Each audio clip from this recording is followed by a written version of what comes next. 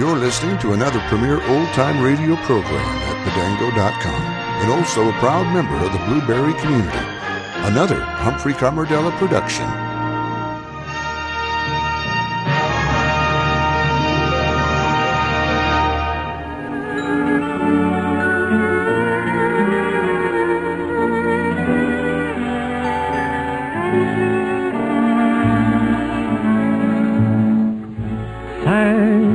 For the memory.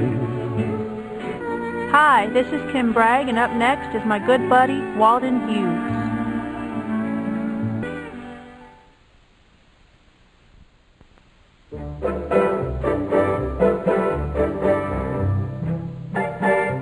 Hi everybody, I'm Walden Hughes, and here is Jack Armstrong from January 8th, 1941.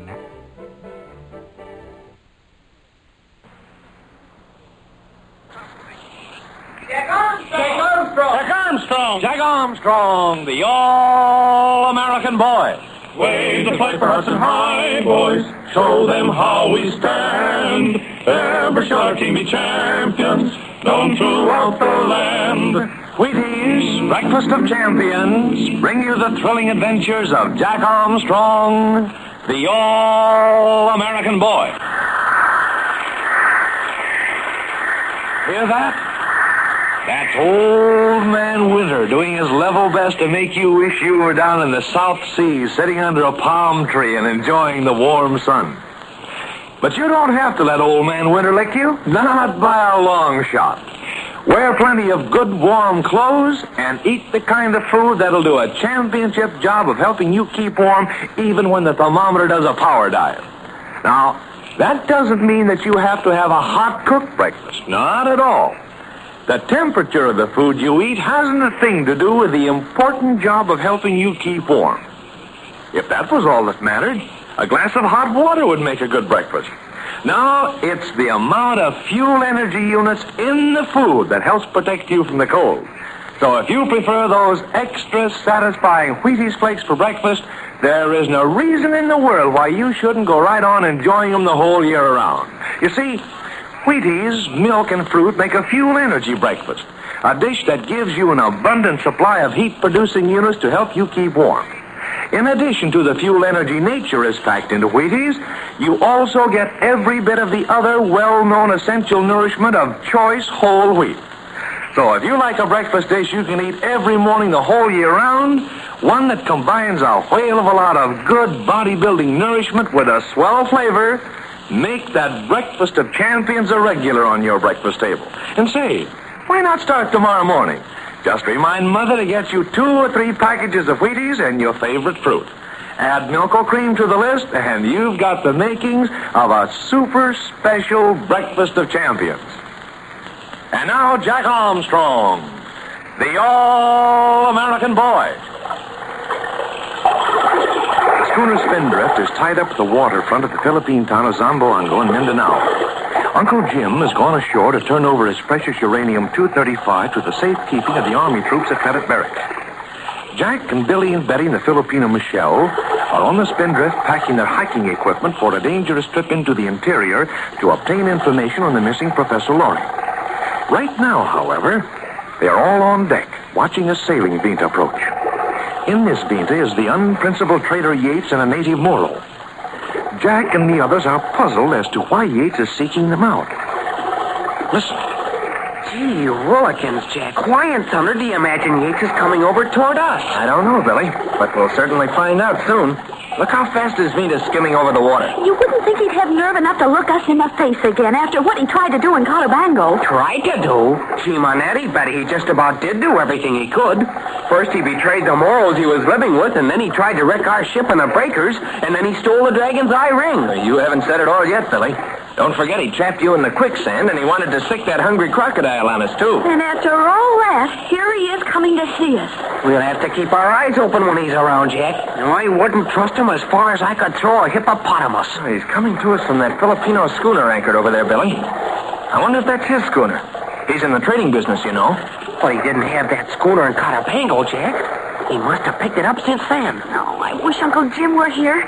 If Yates is up to some mean trick, Uncle Jim would soon find out about about it. Oh, of course, we wouldn't find out about it, too, Betty. We haven't got eyes, and we haven't got ears, and we're so dumb. Well, anyway, we've got Michelle. He's our prize secret. What do you mean, Jack? Maybe I didn't tell you, but Michelle can speak the dialect around here. Is that right, Michelle? Can you understand these Moros and Visayans and whatnot? Me understand them, Senor Billy, but they not think so. That's where the secret comes in, Billy. Everyone can see that Michelle comes from Manila, way up to the north. He's a Tagalog. And no one here would ever think a Tagalog could speak the local dialect. It's so different. Say, we've got something there. Michelle, don't you ever let them know that you can understand them. Me not, Senor Billy. Me be plenty dumb. Me say, huh? All time. Yates is getting close, Jack. Look, he's letting down a sail. He is going to come aboard. We'll let him come aboard, Billy. We'll let him talk all he wants to. Maybe we can find out just what he's doing in Zamboanga with that trading schooner. Spindrift, ahoy! Ahoy there, Yates. What do you want? I just want to say hello. May I come aboard? Do you get that, Betty? He says he just wants to say hello. Jumpin' Jiminy, but he must think we're dumb. All right, Yates, you can come aboard. Wait, I'll throw you a line. Here's the line, Jack. I'll heave it to him. Here's your line, Yates. Watch out. Hey, you're going to bump into the schooner. Well, it won't hurt your schooner. Come on, Ricano. You come aboard with me. Say, I don't like the looks of Ricano. He's a Moro, isn't he, Jack? He's a Moro, all right. You can't mistake those pantaloons and that turban. He's a mean-looking Moro, too. Yeah, where's Captain Fairfield? Is he aboard? No, Yates. He's ashore. Now, what's your business? Oh, wait a minute there, young fella. You don't have to look so grim and unpleasant. Can't we let bygones be bygones? Jumping crickets. You want us to forget all the things you tried to do to us in Cotabango? Well, that's all over now. You got the best of me, I'll admit it. I don't hold any hard feelings. After all, we white men have to stick together in this wild country of Mindanao. We don't want to stick with you, Yates. I'll say we don't. Now, suppose you tell us just what you want on board the Spindrift. Why, I don't want anything especially. Just want to pass the time of day. Who's this Filipino? What's he doing here? This is Michelle. He's part of our crew, if you must know. He comes from Manila, doesn't he? Some part close to Manila. Michelle, ne parang estagal mula, sarang, tare la vida, arakangkangka. Huh? What you say? Kui mula sage. Ang mula wa sarakagara. What you say, huh? So your friend Michelle doesn't talk the dialect. Too bad. You could use him as an interpreter if he did. You still haven't told us your real reason for coming aboard, Yates. You're too suspicious, young fella. Didn't I see an army truck leave this dock just a few minutes ago? Maybe you did, Yates. So what? Sort of funny, isn't it, to unload your cargo on an army truck? You haven't anything to do with the army. That's our business, Yates. Well, no use acting uppity about it. I was just wondering. What did you unload on that truck? You can just keep on wondering, Yates. You're pretty good at that. Oh, it's something you want to keep secret, eh? Well, I'm not interested. It's no business of mine. Suppose I ask a few questions, Yates. I don't mind answering questions. I haven't anything to hide. Is that your trading schooner anchored over there? Why, sure, that's my trading schooner. You didn't have that schooner when we saw you in Cotabango. What's that to you, Billy Fairfield? Oh, nothing. I was just wondering, too. Well, if you want to know, I'm in a little different form of trading now. I collect stuff up and down the coast and sell it here in Zamboanga. What kind of stuff do you collect, Yates? What's that?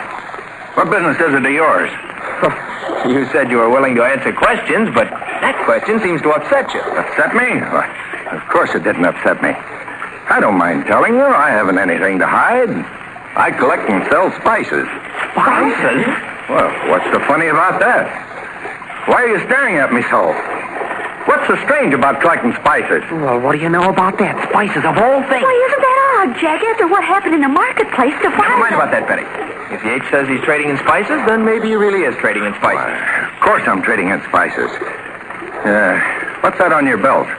Isn't that one of those pedometers some of the soldiers use around here when they go up in the hills? Sure it is. Tells how far you walk. Well, if you haven't anything to do with the army, it's mighty queer that you have one of those pedometers on your belt. Those aren't for sale. Why do you want to see how far you walk? We like to walk around and around the deck of the schooner, Yates, and see how many laps to a mile. All right, don't tell me. I'm trying to be friends with you. If you want to be friends, well, that's your lookout. You mind if I take a look around deck? Go right ahead, Yates. Look all you want. Maybe you can figure out what we loaded on that army truck. Come on, Ricano. I heard this ship went through a typhoon. Let's see how well it stood it. I don't believe him one bit. He wants to find out something else. Of course he does, Betty. We'll keep an eye on him and try to figure out what he's looking for. Jack, he was certainly interested to know what we put in that army truck. Do you suppose he knows anything about the uranium? I don't believe he does, Billy. If he knew we'd recovered that uranium from the sunken ship, he could have guessed what was in that truck. Jack, wasn't that a funny coincidence that he's trading in spices? I'm wondering if it isn't more than just a coincidence, Betty. That's why I stopped you before you could tell him what happened at the market. I don't want him to know that we found Professor Loring's watch and the wrist of the native who sold spices in the market. Jumping Jiminy, I hadn't thought of that angle of it. Do you suppose Yates really has something to do with that native? Well, we know one thing, Billy. We know that he sells spices to that man, and we know that man had Professor Loring's watch. But he said he got it from an old Moro peddler, Jack. That may be true, Betty. But if there's anything funny about that man at the market, then it certainly looks as though Yates might have something to do with it, too. There's a whole lot that needs explaining. Well, I'll say there is. For one thing, how did Yates get hold of that trading schooner? We know he didn't have it before. And another thing, why is Yates so interested in finding out if we have anything to do with the Army? He's awfully worried about that. And he keeps saying all the time that he hasn't anything to hide. So I just know that he's got a whole lot to hide. Jack, look at Yates. He's trying to open the hatch to the main hold. He's got his nerve. I just as soon he didn't know that we have an autogyro airplane stowed down below. Hey, Yates, I didn't say you could open that hatch. Lay off. He's not laying off. He and that Moro are trying to force it open with a crowbar. Come on, Billy. Come on, Michelle. We'll put a stop to that. He's trying to get it open before we get there, Jack. He's almost got it open. He won't get it open before we get there, Billy. Bad man, Senor Jack, but we stop him plenty quick. Now, what's the idea, Yates? I told you to lay off opening that hatch. So you have got something to hide in this ship, eh? Well, I'm going to find out what it is. Open it up, Ricano. Say you make out our colita. Lay off that, Ricano. Oh, he's still trying to open it, Jack. Shall we jump him? Just a minute, Billy. Yates, I'll give you one last warning. Tell that Moro to leave that hatch alone, and both you and he get off this ship. Tell him yourself, young fella. We'll see if he obeys you. All right, then we're going to throw you off the ship. You and who else? Oh, you don't think we can do it, do you? You don't think that Jack and Michelle and I can do it? Stop talking, Billy. That Moro will have this hatch cover off in a second. Michelle, can you handle the Moro? Me handle him very good, Senor Jack. Good. Billy and I'll take care of Yates. Well, I'd blast your hides. I'll knock your heads together for this. I'll teach you to interfere with me. Look out, Jack. Watch him. Take this, you young... Jack. There, head boy. I'll give you tackle. Grab his leg, Billy. I'll get his arm. Head boy. Here. I got him, Joe. We got him, Billy. Where's Michelle? How's he getting on with that Moro, Betty? He chased the Moro back into the Vina, Jack. He took the crowbar from the Moro and chased him back into the Vina. See, he's standing on deck to keep the Moro from coming back aboard. That's great. Let Yates up, Billy. Yeah, I guess he'll leave the ship now. I'll get you for this, Jack Armstrong. I won't forget. I don't care what you don't forget. Will you get back, or shall we throw you overboard? Yeah, I'll get back. But you'd better keep out of my way hereafter, young fellow. We ought to throw him overboard anyway, just for good measure. I would if it weren't for the sharks. All right, Yates, get back to your Vina. Quick, on the run. Come on, Jack. Let's see that he does shove off. There he goes over the side. You must think we'll change our minds and really throw him to the sharks. No, Tula. Yeah, Salabu. No panga me. Cigar. What's he saying to the Moro? I wish I knew. What kind of a shove off? Here comes Michelle. Maybe he could understand them. How about it, Michelle? Do you know what they were saying? Me know, Senor Jack. Yates say we come back later and see if rifles on schooner. Rifles? Why does he think we have any rifles on board? Billy, that gives me an idea. I think I know what Yates is up to. Come on, we're going to see Uncle Jim. Say, Jack really thinks he knows what Yates is up to. And Jack must think it's pretty important, too, because he's going to see Uncle Jim right away. There's something mighty mysterious about Yates and that trading schooner of his. You'll certainly want to follow this through and see what it's all about. So listen in, all of you, at this same time tomorrow for another thrilling episode of the Zamboanga Adventure with Jack Armstrong, the All-American Boy. Look, how would you like to have a standing date every morning with one of the best-tasting breakfast dishes you ever discovered? You would? Okay, then here's what to do. Ask Mother to get you 2 or 3 packages of those extra good Wheaties flakes the next time she gets the groceries. Then tell her you want a breakfast of champions, that year-round training breakfast of great athletes every morning. Why, say, once you've tried Wheaties with milk and your favorite fruit, I'm willing to bet you'll be one of our best Wheaties boosters. And I'll bet, too, that you'll agree with millions of other fellas and girls that Wheaties taste like a million. Try them tomorrow morning, won't you? Have you tried Wheaties? They're whole wheat with all of the bran. This is Franklin McCormick saying goodbye until tomorrow for General Mills, makers of Wheaties, Breakfast of Champions, who have just presented another episode of Jack Armstrong, the All-American Boy. So just buy Wheaties, the best breakfast food in the land. Wave the Piper Hudson High, boys. Show them how we stand. Ever shark. All right, Walden, step up to the microphone and do your thing.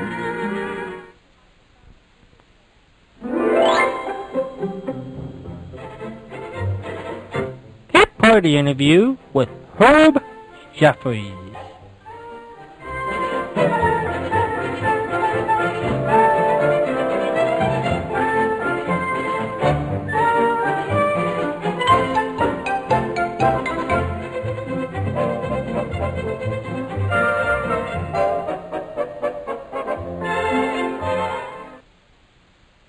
Tony Bennett, can you tell that story, Herb? Well, yeah, Tony Bennett, when I first met him on 54th Street, his name was Joe Barry. And he was always a brilliant painter. You know, he worked down in the village. And he was always into art. And he would come up on 54th Street and drop into some of the clubs there and sing a few songs. And besides that, Tony would make demo records for the publishing houses, you know, and the different publishers would have acetates made by singers around so they could show their songs to the artists. I met him on 52nd Street, and I was at Columbia at the time, and Columbia was I was recording with Hugo Winterhofer was my orchestra that I recorded mostly with the big band. And there was a production manager up there they called the Beard. Trying to think of his name now. That's something as well as I know him. I got a blackout. Anyway, he was the A&R man up there, and No, Goddard Lieberman was president. He was the president of Columbia at that time, Goddard Lieberman. No, I'm trying to think of Mitch Miller. Mitch Miller was A&R up there, and so I went up there.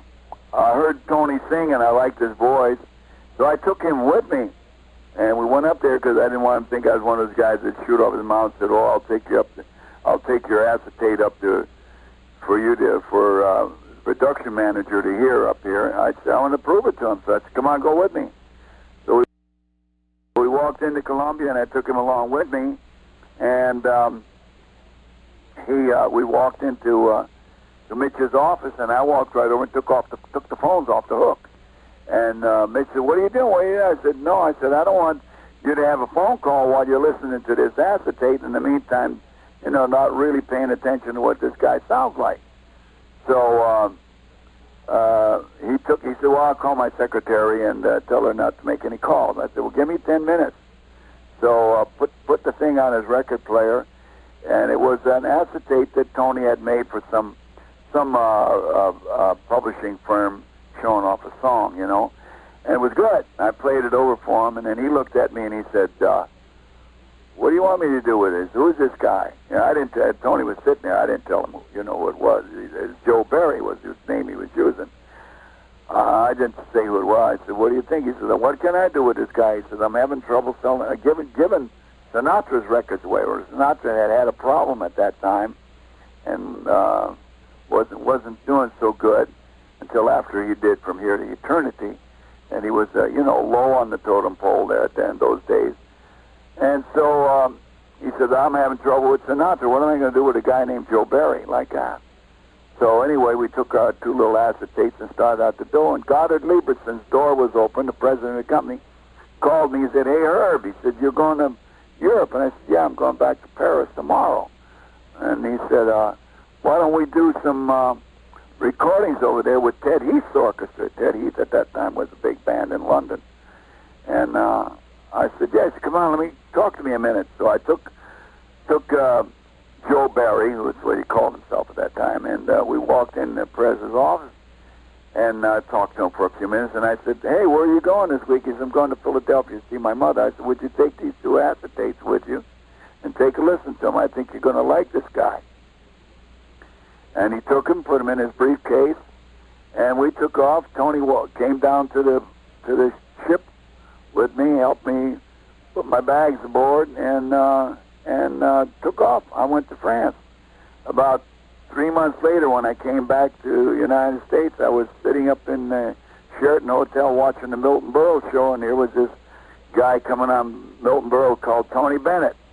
And when I looked up, I saw it was Joe Barry. So obviously Goddard Lieberson had heard those records and signed him right away. So and that's a story that's been, it was written about, and it's not anything that's new. And of course, Tony himself talks about it. Let me mention 2 names here. Walden has done his research so well; it makes coming to work such a pleasure. Judy Garland, Mickey Rooney. What do you think of when I say those names? Well, they're members of our performing family, and who came out here to Hollywood. In those days, I was out here scrambling around. Met Mickey when he was doing Strike Up the Band, Judy at the same time. And, of course, there was a great drummer out here that Mickey was taking lessons from, who was working at my club I owned here in those days. I owned a club out here in the 40s. And Mickey used to sneak down and come in and listen to Lee play at my club, and then Lee was teaching him drums so he could play and Strike Up the Band. Mickey and I got friendly. I'd come out to his house and we'd celebrate. He introduced me also to Jackie Cooper, who was another wonderful guy. And then, of course, it was all pretty much in that age bracket. And then Judy, of course, God love her, she was in there. And I had met Judy and her sister before she came out here because they were the Gump sisters, and they had an act together. They were playing in Chicago before they came out, before they picked her up to do the picture out here. So I knew Judy all through her whole career, and when she and her husband would come to France, they always came to visit me at my club in the south of France, and they brought their daughters along with them too at the same time. There's 2 lovely girls who finally became great singers, and one became, of course, a very great star, Liza Minnelli. And she was just a child then when I first started, probably 11, 12 years old when they brought her to France. And but I met them, and I kept my friendship with them clear up to now. Occasionally I will see Mickey and run into him, and we'll chat. But we're both going in 2 different directions, and so, of course, we don't see each other as much as we'd like to. Racing, you became a pilot and survived a crash. Yes, I did. Tell me about that. Mickey Rooney's plane. Mickey, you wiped out Mickey's plane. Well, we both had the same plane, and we were both docked out there at John Hall, and Francis Langford had a flying club out there at the Clover Field, which is now Santa Monica Airport. And so we both had the same aircraft, and we parked side by side. We were friends. And so when my plane was being majored and I was working in Las Vegas, Mickey came to me and says, well, take my plane. He says, I'm doing a picture now. I can't fly in it. I just had it majored. And when your plane gets through being majored, I'll fly it. So I said, okay. So I took his plane, and I flew down to Vegas when I was doing my show, and I flew back and forth. And then I got a call from my wife one day telling me that my daughter's first tooth was coming through and I should come back and see it. So I had worked all that evening, and about around 3 or 4 o'clock in the morning, I went out to the McCarran's airfield where I had it docked, and went in and jumped in it and flew down. And it was very hot in the summertime, and I hadn't had a rest, and I felt sleepy, so I cracked the hatch open there a little bit to get some air in there to revive me. And when I got back, I decided it's not a good idea for me to try to fly this plane back. Hadn't had any rest. So I hired a pilot at John Hall's flying school there to fly me back. And he was a good pilot. He had been with Slick Airlines, so he was a very good pilot and instructor there. And he took off, and he made a mistake of taking he was a cigarette smoker, and he took his ashtray out of his car and put it up over the cowling, there where the instruments were, and it had a magnet in it. And a magnet in the ashtray and a cigarette tray, and it threw our instruments off. So we thought we were on the Daggett Range flying into Vegas. Instead of that, we were going downhill in towards Laughlin. As a matter of fact, that's exactly where we crashed, right where the Riverside Laughlin Hotel is now. My. We crashed. They built a hotel in honor of it. Another tobacco-related accident. The Riverside Hotel is the exact spot where I crashed. Oh, boy. But we survived. You know, I was in the Southern Pacific Hospital for a couple of weeks there, getting patched up, and I wound up with 3 herniated discs of the spine, broken wrist, and broken shoulder bone, and 2 knees busted. But I lived. Here's Walden.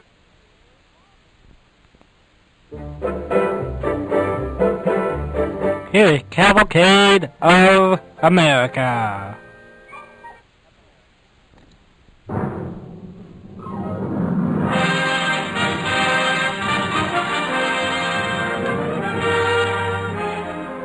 Tonight, the DuPont Company brings you Flying Tigers Fly Again, starring George Murphy on the Cavalcade of America. But first, here is Gane Whitman. Would you consider using salt, sugar, honey, or kerosene to keep the radiator of your car from freezing? Of course not. But those materials were used in the early days of the automobile. However, salt caused corrosion. Sugar and honey stopped up the radiator, and kerosene was a fire hazard. In 1930, DuPont chemists, searching for a better antifreeze, began a program of continuous research and road testing. The result was DuPont Zerone antifreeze. Today, Zerone is the largest selling antifreeze in the country. It's another example of DuPont's better things for better living through chemistry.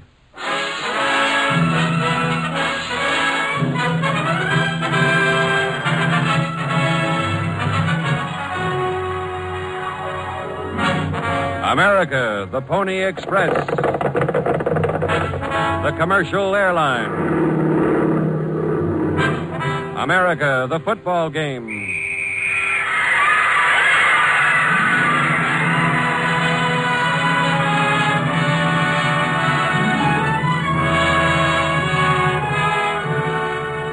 America means skyscrapers and haylofts, the crack of a pioneer's flintlock and the sound of a riveter's machine. America is your story. America is you and everyone you know. Tonight, we present George Murphy in Flying Tigers Fly Again, another true story on the DuPont Cavalcade of America.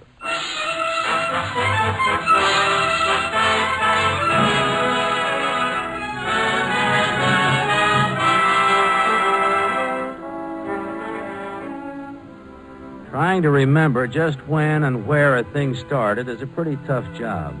I don't think anybody can point to a calendar and say, that's the date we first thought of it. Thought of what? Well, the Flying Tiger Airline. That's right, Flying Tigers. Sure, I was one of them. My name's Bob Prescott. Then there was a guy called Catfish, another guy named Link. The 3 of us in particular had an idea looping around in our heads. We always figured the war'd be over someday, and if we pulled out of it okay, we had to have a cushion to fall back on when we got back to the States.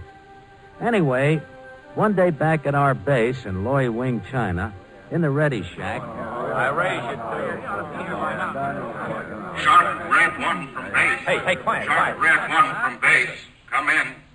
Shark Red 1 from base. Base to Shark Red 1. Come in. Hey, that's Bob Prescott he's calling. Come in, Shark Red 1. Come in. Bob should answer. Yeah. This is base calling Shark Red 1. Come in. This is Shark Red 1. Go ahead. He's okay. He's okay. All right. Chinese net reporting. 3 bandits approaching from south.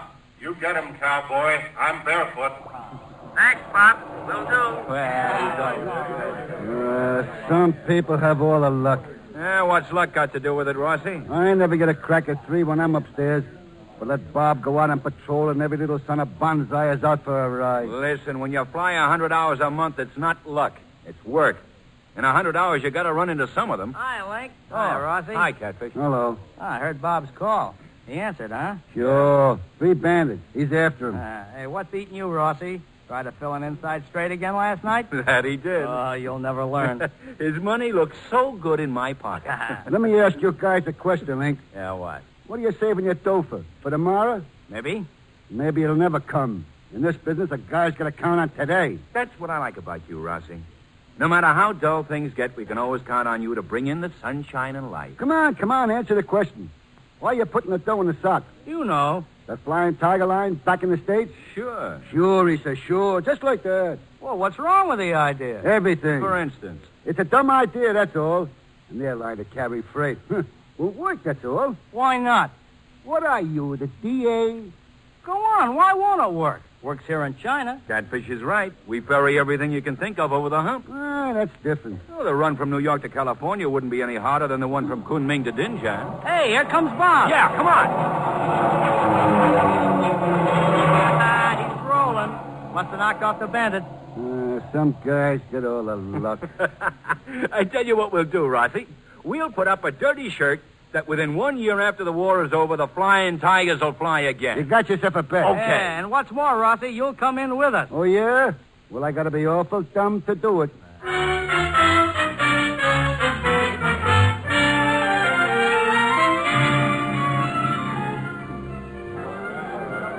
Break out the drinks, boys. Hey, Bob, did you get them? How many? Just one this time. Photo recount job. He got his pictures all right, but he'll have to show them to his honorable ancestors. Break out the champagne, boys. Champagne? Hey, you kidding? Where's our treasure? Right here, getting cooled off. Ah, good old American beer. Kick it open and let's have a toast. Hurry up, Catfish. Oh, Come on. I'm not opening this with my teeth, you know. There she is. Will you pour, Mr. Prescott? Ah, that I will, Catfish, that I will. Hey, you in on this, Rossi? What am I, an outcast? Here you are. Here we go. To the end of the war. No. Here's to the Flying Tiger Airline, back in the States. I got to drink to that? Give me that beer. All right. I'll drink to anything. To the Flying Tiger Airline and success.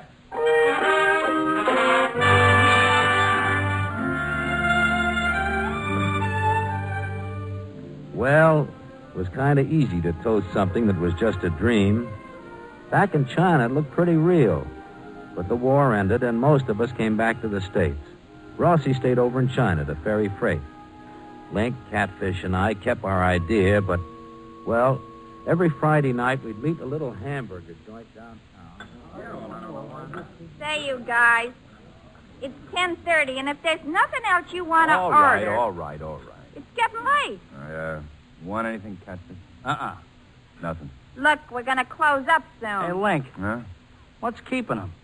You guys are keeping me. Hey, look, honey, we're waiting for a very important third party. That's what you said at 8:30. He'll be along in a minute. That's what you said at 9:30. Now, look, if you don't want to order nothing, you can get up. Hold it. Hey, it's about time you ambled along. Yeah, where you been, Bob? I'm sorry, fellas, I couldn't help it. Bring us some Joe, honey. What's Joe? Coffee, baby. Some like it hot? And some get it 9 days old, too. Sure you can afford it?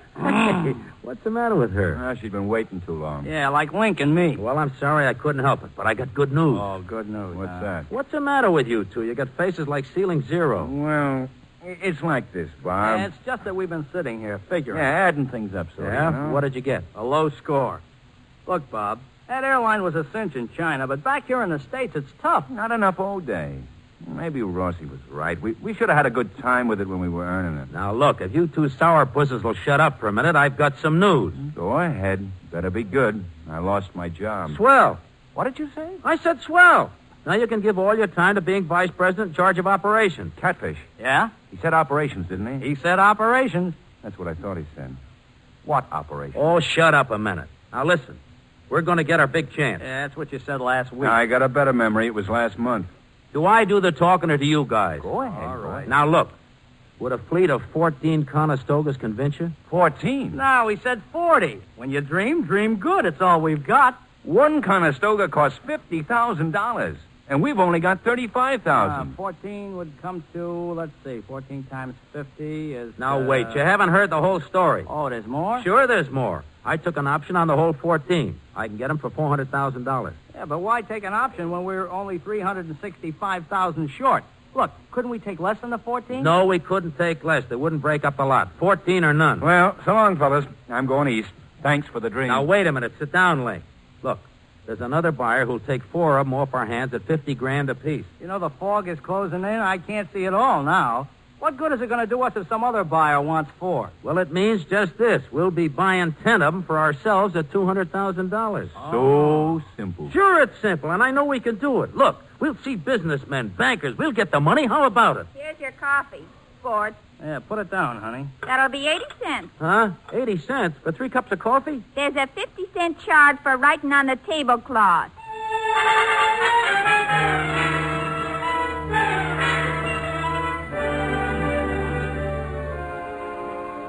What do you think will happen? I don't know. Now, look.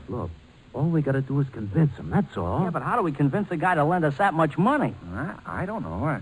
Say, why are we whispering? All right, gentlemen, come in, please. Oh, thank you, Mr. Mosier. Oh, I'm Bob Prescott. How do you do? And this is Mr. Raines and Link Laughlin. Glad to know you, gentlemen. How do you do, sir? Please sit down. Thank you.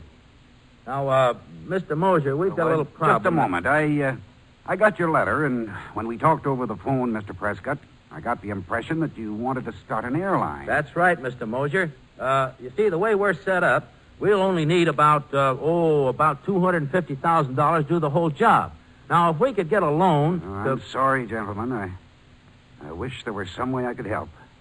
Oh. But look, Mr. Mosier, you'd make a nice profit. Well, I'm not worried about that. It's, flying's a risky business. Oh, now, wait a minute, Mr. Mosier. Let me give you our records. Now, Catfish, that is Mr. Raines here, he crossed the hump 500 times. Well, quite a record. Edmund crossed it 350 times. And Bob here 300 times. We can ferry freight. Well, sure, we know that flying business backwards if you'll just... Just a moment, gentlemen, just a moment, please.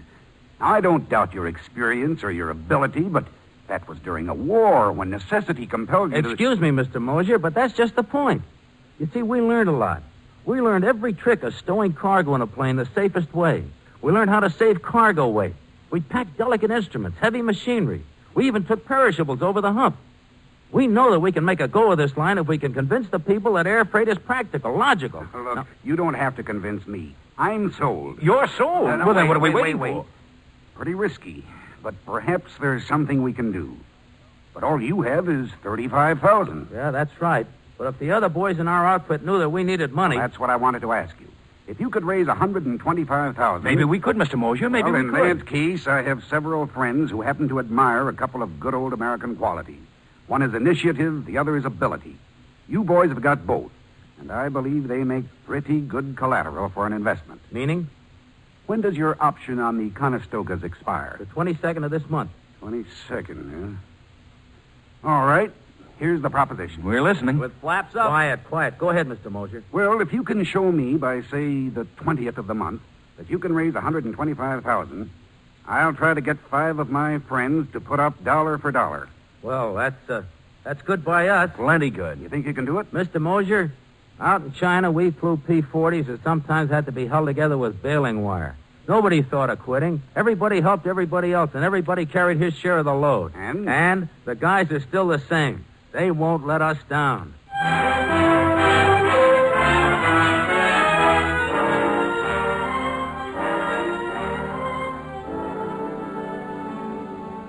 Are you sure of it, Catfish?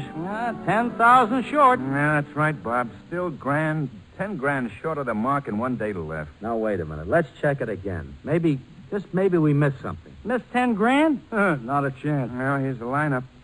Tom Haywood's in for 6,000. Bill Bartling, 10, right? Right. Hey, Cliff Grove puts in for 4,000. 15 from Duke Hedman. Joe Rosebird anteed up 4,000. And that's it. Almost the whole gang's in and was still out on the limb for 10 grand. Might as well be 50. Yeah. Well, we tried. Yeah, come in. Mr. Prescott? Yeah, that's me. What do we got, kid? Package for you, sir. Sign here. Package? Okay. There you are. Thanks. Package. Hey. Open it up. Hey, what the devil is this? A dirty shirt. What? Hey, is this one of your gags, Catfish? What? At a time like this, who'd be pulling gags? Hey, wait a second. There's a note sticking out of the pocket, see? Yeah. Yeah, holy smokes. Read this. What's it up? say? Well, wait a minute. Anybody remember Rossi? You remember old Yeah, Sourpuss yeah. Rossi? What did he say? Well, Read get a it. load of this. Listen. Dear Skinflint, sorry I didn't get your first cable. Busy in Calcutta. Herewith, however, one dirty shirt to pay off a bet. And you can count me in for anything up to 15,000. Love and kisses, Rossi. Oh, well, that Rossi. does it, fellas. We're in business.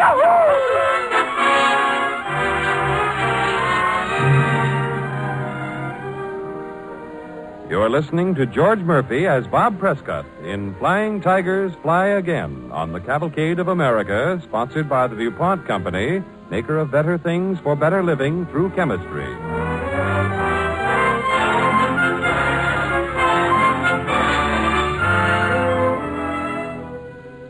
Well, we got the money and then the planes, but we still didn't have the business.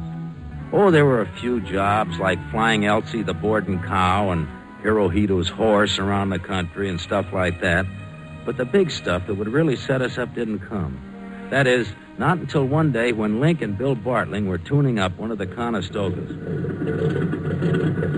You sound sweet, Bud. Ought to pass the CAA inspection without a blush. Rev up again. Hey, Link. Huh? What's the matter, Bob? Where's Bart? He's in the plane. Hey, Bart. Bud! Yeah? Cut the motor and come on down. Okay. Well, what's up, Bob? Wait till Bart comes down. Hey, you sound pretty excited. We're getting our first break. Big break. What do you want, Bob? Listen. I went to see Bob Smith this morning. Yeah? How did you make out? Well, I got an order to take a load of flowers to Detroit from Los Angeles here. One load? Well, it's a start, and if we deliver, we're in. This'll prove to shippers that we can get their stuff out fast. Hey, wait a minute. Flowers are perishable. Sure, I know it. These jobs aren't refrigerated. Okay, so they're not refrigerated. It's the fall of the year, isn't it? It's cool upstairs. Fly as high as you can. It'll be okay. If we can make this one, we'll be able to buy refrigeration. Yeah, that's good. Okay, when do we start? Is this job ready to take off? Sweet as a dream. Yeah, but one load's not going to pay for the trip. Bart, you and Link make the flight. When you get to Detroit, go and see somebody, I don't care who, and get a return load back here to L.A. Yeah, but see who? That'll be your job in Detroit. Look, get furniture, bicycle tires, bagpipes, anything, but get loaded. Now, get that load of flowers in Detroit in good shape, and we've gone a long way towards convincing people that air freight is the thing. Are you all set? Get going.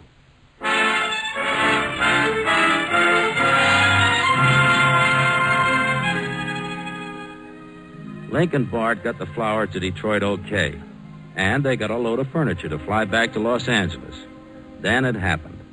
Link and Bart were taking off from the Detroit field. 566 to tower. Ready for clearance and takeoff. Over. Tower to 566.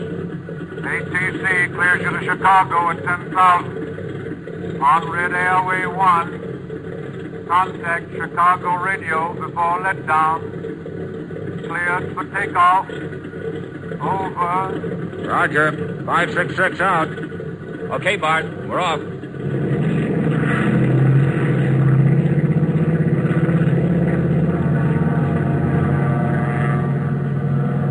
Mixture ridge. Mixture ridge. Gear up. Gear up. Flaps up. Flaps up. Hey, Link! Our right engine's smoking. Feather right prop. Gas off. Switch off. Switch off. She's blazing, Link. I think the wing tank's caught. We haven't enough altitude. I'm going to try a belly landing. Hang on. We stop here.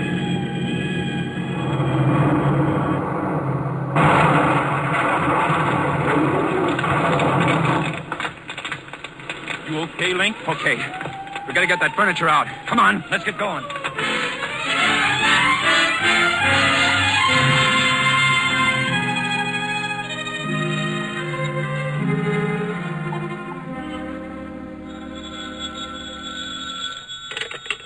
Flying Tiger Line. Prescott speaking. Hello, Bob. Link. Hiya, Link. How'd it go? Swell. You got our wire? Sure. I took it right over to Smith. He did nip-ups when I told him he got the flowers to Detroit as fresh as when they left here. Good. Now, hold on to your chair. Huh? What's the matter? Bad news? A little of both. We got a return load of furniture. Swell. That's great. Only, we can't get it to L.A. Why not? Right engine caught fire. Belly landing outside the field here. Uh-oh. You and Bart okay? Sure. And so's the furniture. We got it out. Not a piece scratched. But, we haven't got a plane to get it to L.A. Link, how soon did you guarantee delivery? Tomorrow. Can't be done. Yes, it can. Look, Link, now listen. Charter a plane and fly it out here right away. Are you crazy? That'd eat up everything we made on the load of flowers. That's okay. Charter a plane. You guarantee delivery of that furniture to L.A., we're going to make good. Yeah, but Bob... It's okay, Link. It's okay. Things are looking up. Not from this end. Well, if you were here, my friend, I'd show you a nice fat contract with the Fruit Growers Association. 1 load a week from Los Angeles to New York. What? Then we did it. We sure did, Link. Now, look, charter that plane like I told you, deliver the furniture, and we'll break open a bottle of beer.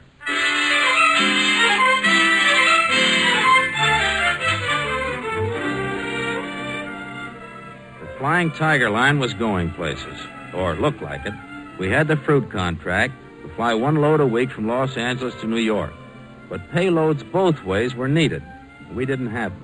Then one night, Catfish and I were in New York after delivering a load. Oh, come on, Bob. Snap out of it. It's New Year's Eve. Let's go up to Times Square, watch a crowd. Oh, you go ahead, Catfish. I want to stick around here and wait for that call. Taylor?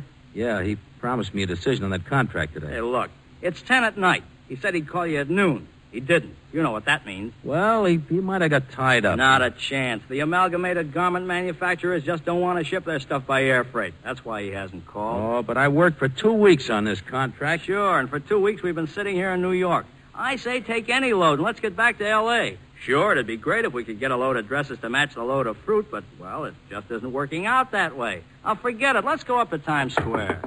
Come in. Maybe you're right, Catfish. Can you tell me where I may find Mr. Prescott of the Flying Tiger Line? I'm Bob Prescott. Oh, I'm Captain Hans Jorgensen of the Svenke. My ship is in Los Angeles. Mr. Prescott, you see before you a desperate man. You got to help me. Well, what can I do for you, Captain Jorgensen? I came here to New York to replace the gyro compass for my vessel. Well, I still don't see The Svenke is loaded with food and medicine for the starving people of the East. She must sail, Mr. Prescott. But she cannot without a new gyro. Oh, I see.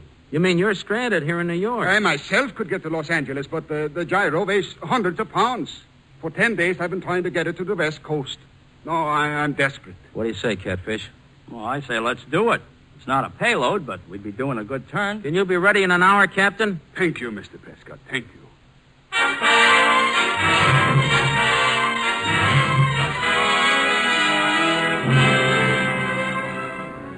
Well, we took Captain Jorgensen to Los Angeles. We thought it was just one of those things until the next day. Bob, look. Look at this write-up in the paper. Look. Hey, see Captain flown to ship. Flying Tiger Airline.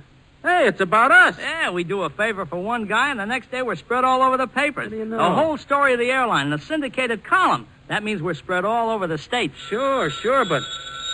Flying Tigers, Bob Prescott here. This is Link. We got into New York okay last night. Weather okay? Yeah, a little storm. Nothing much. Well, what else? Oh, just wanted to hear your voice, Angel Face. Hey, look. You didn't call me up to tell me that you got in okay. Now, what's up? A man named Baylor called me when I got in. Baylor? Baylor? Amalgamated? Yeah, that's the fella. Link, I'll break your head open if you don't talk. What did he say? Well, you read the papers. Saw that story on it. You know, the Captain Jorgensen one. Anything else you want to know? Stop running up the phone, Bill. What about Baylor? Oh, little matter of flying dresses to California, 52-week contract, and listen, a daily plane.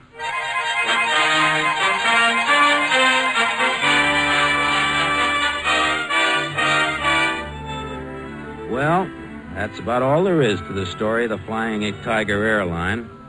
Later on one night, a bunch of us were kind of getting together to celebrate. You know, like we used to out in China. Wait a minute. Hold it, guys. A few years ago, we used to toast anybody who knocked off a zero. You bet. Well, we can't do that anymore, but we can toast something else.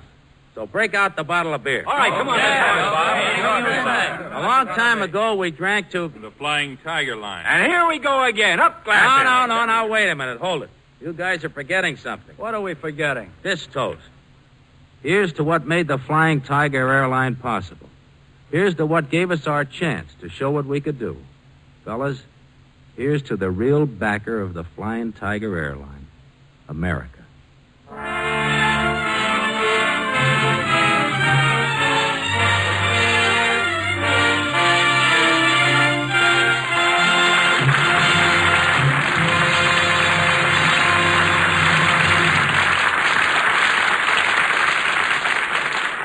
In a moment, our star, George Murphy, will return. But first, here is Gain Whitman speaking for DuPont.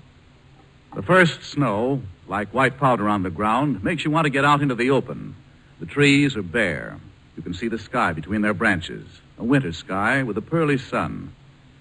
Where snow doesn't crunch under your feet, fragrant leaves rustle. There are rabbit tracks that lead across the fields, and the tracery of a cock pheasant's walk along an old stone wall, where you may see the cat-like prints of a red fox, and the faint drag of his brush in the snow, and then the shrill protests of a jay dressed in the blue of summer skies to remind you winter doesn't last forever.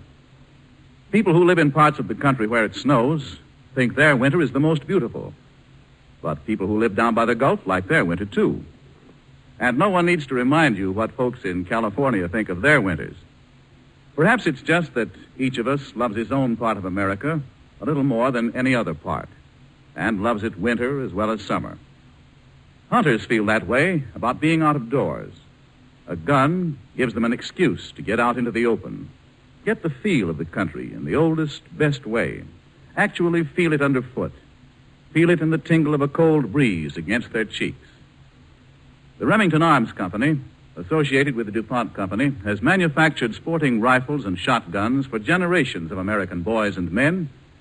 The DuPont powders, loaded into Remington and Peters cartridges and shells, are products of DuPont chemistry.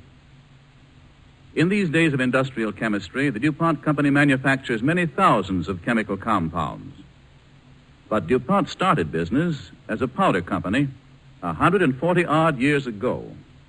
And an invisible but nonetheless important ingredient of Remington and Peters ammunition is the know-how, which, under our American competitive system, manufactures and distributes constantly improved products. The know-how which enters into all of the DuPont Company's better things for better living through chemistry. American hunters add 250 million pounds of dressed wild game to the nation's meat supply every year. 70 million pounds of big game alone. If you'd like to know how to prepare venison, duck, partridge, pheasant, and other game for your table, the Remington Arms Company publishes a booklet, How to Dress, Ship, and Cook Wild Game. For a copy of this 48-page book, enclose a dime for mailing and handling, and send your name and address to Radio Section, DuPont Company, Wilmington, Delaware.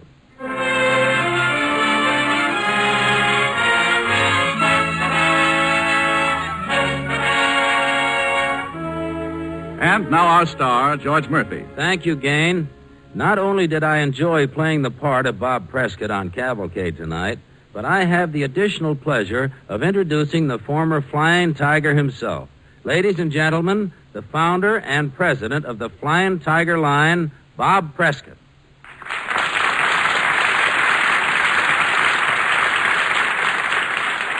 Thanks, George. For myself and my fellow Flying Tigers, I'd like to express our appreciation to the Cavalcade of America and you for doing so well by us. You know, it has been said that our story brings out how veterans can convert the wartime know-how they picked up into useful peacetime practices, all to the good. But for me, I'd like to say in all honesty and with conviction that our enterprise stands for something bigger. As a flyer, I've seen a lot of our world, all sorts of countries. And when I think how we were able to turn what was just an idea into a big airline operation, But I feel good about this USA we fought for. Because without pulling any punches and laying it right on the line, where else on earth today could a man get the opportunity and freedom to make a dream like ours pay off? Except right here. You can count on me as one who is grateful and proud of this country. I always will be. Thank you.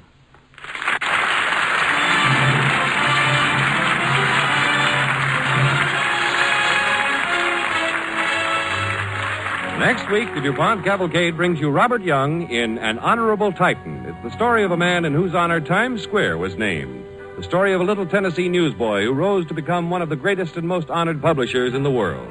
It was a long and difficult fight for Adolph Ochs, publisher of the New York Times, but by hard work, uncompromising principles, and unswerving faith, he built to greatness the paper whose masthead bears the famous slogan, "All the news that's fit to print." Be sure and listen next Monday to An Honorable Titan, starring Robert Young.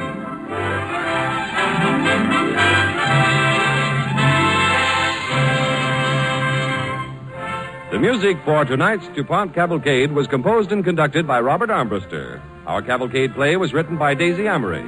Featured in the cast with George Murphy tonight were William Johnstone as Link and Jerry Hausner as Catfish. This is John Easton inviting you to listen next week to Robert Young in An Honorable Titan on the Cavalcade of America, brought to you by the DuPont Company of Wilmington, Delaware.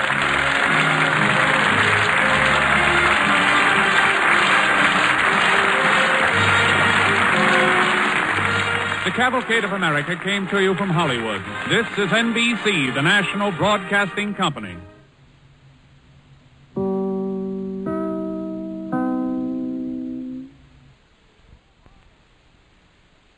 Here's Walden.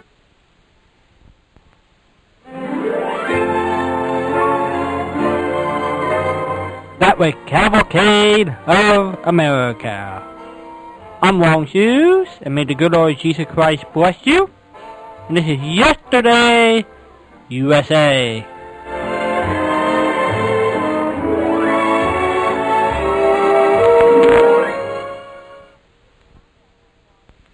If you would like to get in contact with Walden, his email is walden1@yesterdayusa.com. His studio telephone number is 714-545-2071, and his home address is 2527 Duke Place, Costa Mesa, California, 92626. I am Kim Bragg, and thanks for the memories, Walden.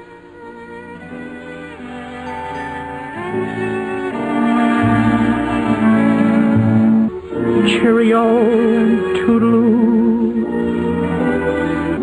Thank you so much.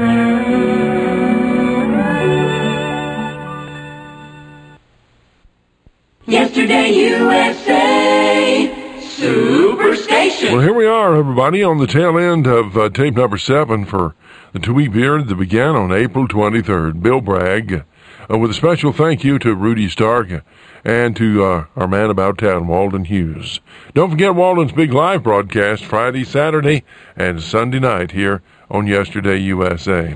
Let me say thank you real quickly to some of our supporters, Bruce Forsberg, Tony Fournier, Misty in Amarillo, Karen in New York, Albert in Santa Clara, California, and moving along here to John out in Macon, Georgia, and still others here.